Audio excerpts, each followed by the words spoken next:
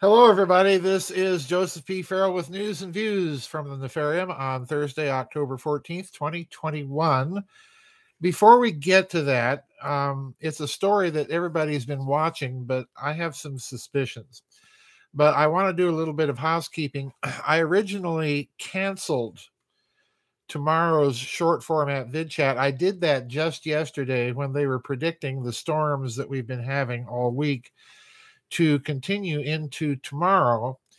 Now they're saying it will clear out tomorrow. So the short format vid chat is back on for tomorrow at 3 p.m. U.S. Central Time.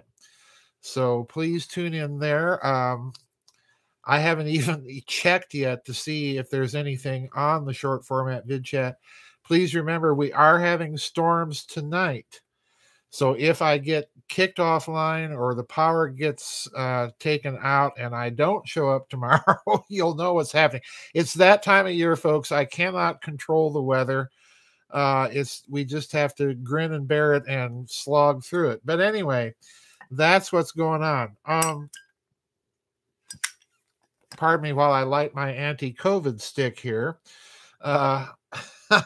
And you may think I'm joking about that. I put up another article about nicotine and COVID prevention for tomorrow, or pardon me, for the honorable mentions on Saturday. Now, I want to do a review of this story about the cargo ships backing up on the Pacific Coast ports of the United States, particularly the port of Long Beach in California. And I want to read several paragraphs from this article. The article itself is titled "Florida Invites Cargo Ships Anchored Off California to Make Port in Florida." Okay? And you have to do a little bit of thinking about that. It doesn't take long to see what the flaw might be, but we'll get to that. There's something else going on here, folks, and I don't think it's COVID, but we'll get to that too.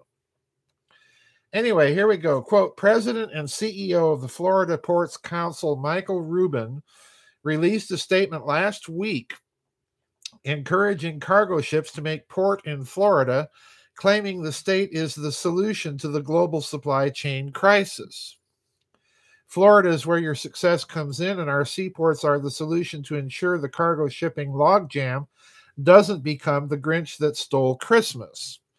With inflation growing, shipping and manufacturing industries can save time and money by calling on Florida ports, he continued. Why pay to moor off the coast of California when Florida shipping lanes are open and serving as the gateway for getting goods to America's market? And I'm skipping. They even include, this is in gray, but I've linked the article so you can look at this map. You can barely see all these dots off the coast of Long Beach, California. Those represent cargo ships that are anchored and waiting to unload. And if you look at the actual map in the article, you'll see lots of cargo ships in the port itself trying to unload. But it really is a backlog, all right? So anyway, continuing. The Florida Ports Council on its website noted that Governor Ron DeSantis allocated $250 million in stimulus cash to 15 of the state's seaports to offset supply chain disruptions, and so on. In response, Joe Biden and co. announced Wednesday that the Port of Los Angeles would begin operating at a 24/7 capacity in a bid to clean up the mess his policies started, namely lockdowns and COVID welfare. Well, I wouldn't blame it all on Biden and co. I'd spread some of the blame around to Gavin Newsom and people like that. Now, here's the problem. If you look at the trade coming into California ports, as most of you might guess, it's coming from China. Now, there's two ways to handle this if you're gonna port in Florida. You can have those cargo ships, if they can squeeze through the Panama Canal, make yet another, several thousand-mile journey to Florida and unload in Florida, which is going to drive up prices. And this is what makes me think that we're looking not so much at a COVID policy. Forget about Biden and co. and the COVID narrative for a moment, and just think geopolitics. The United States is pivoting, as you know, to the Pacific Basin militarily. And what I suspect we're looking at, let's remember China itself is under a lot of economic pressure. There's flooding going on, there's power outages going on. Again, the Three Gorges Dam is filling up, and so on and so forth. They're in a real mess. Add to that, in addition to the usual flooding that they're experiencing this time of year, add to that the demographic crunch that they're in as the population ages. So China is in a much more fragile position. Don't forget about the collapse of Evergrande and everything else that's going on there. So they're in an economic bind themselves. And as goods are not being offloaded in the United States, those goods are not funneling money back to China. So this is from where I'm sitting.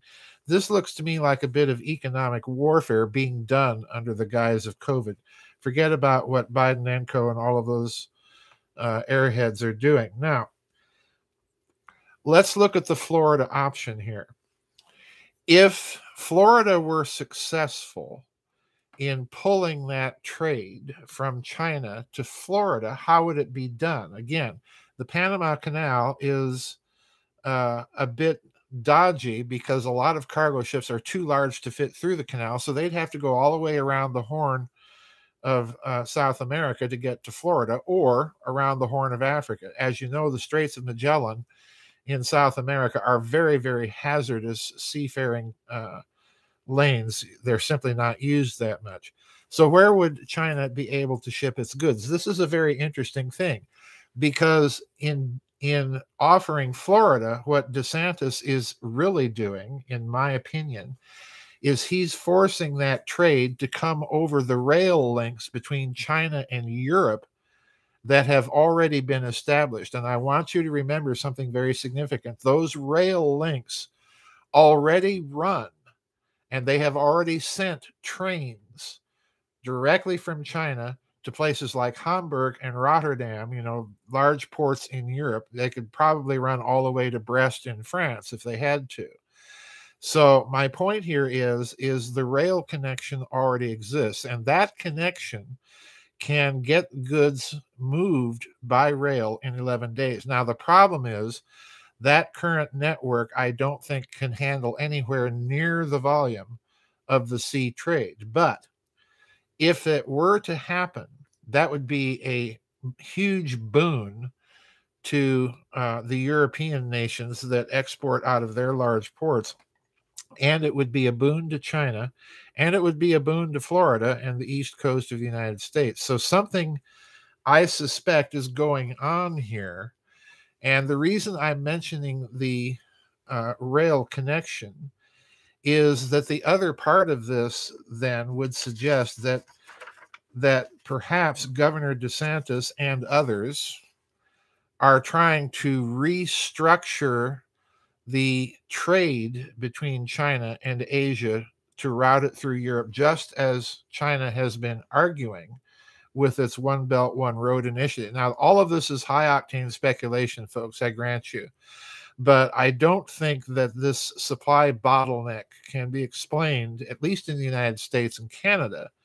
I can't speak for Europe and so on, but at least as far as the United States and Canada go, I suspect that this supply bottleneck serves other purposes than simply the COVID narrative. I suspect that the real purpose behind this may be either one, economic warfare, or two, at an even deeper level than the economic warfare level, is the idea of restructuring the volume of trade so that goods and services are not simply flowing through the Pacific. They're also beginning to flow in a much greater volume through Asia and those rail connections. So this is a story I think we have to watch.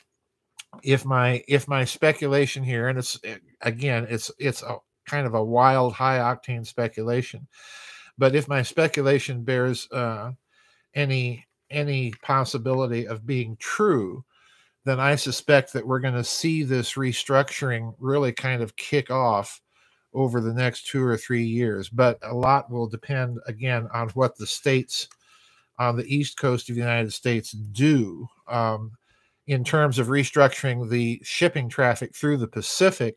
I don't think the Panama Canal option is going to be cost effective. Let's put it that way, rather than shipping through ports in California and Washington and British Columbia. So time will tell, but this is a very, very interesting story, and I wanted to bring it to your attention. Let's see, in the chat room, default user ID says, I'm surprised Biden hasn't pushed the port of Wilmington. It could handle 2 or 3 ships. Well, it needs to handle a lot more than 2 or 3 ships.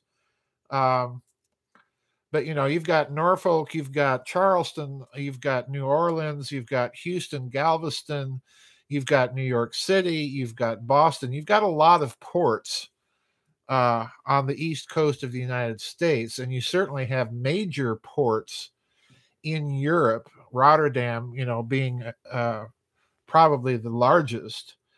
So, the way I'm looking at this user ID is that they may be really trying to restructure the flow of volume of Asian American trade rather than simply this is all about COVID.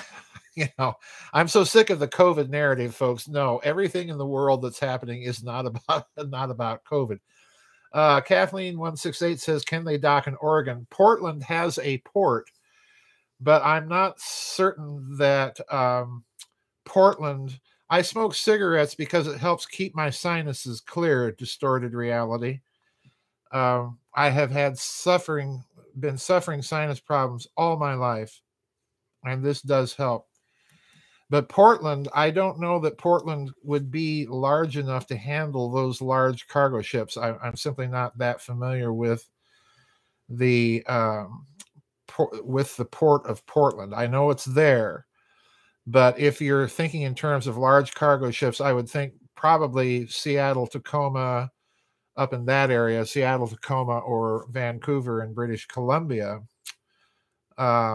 Anyway, so that's my wild high octane speculation of the day, folks. If I'm right about these speculations, then we have to watch the volume of China-America trade. I do get the impression that maybe there's an attempt to restructure things here, but time will tell. That's it. Don't forget, tomorrow the vid chat is back on. That's the short format vid chat. That's the one where you post your comments and questions directly in the comments area on the website in the members area. Please get those in prior to 10 o'clock tonight. That's when I'm going to start printing them out for tomorrow's vid chat. Anyway, that's it for today's news and views, folks. We'll see you on the flip side. Bye-bye and God bless.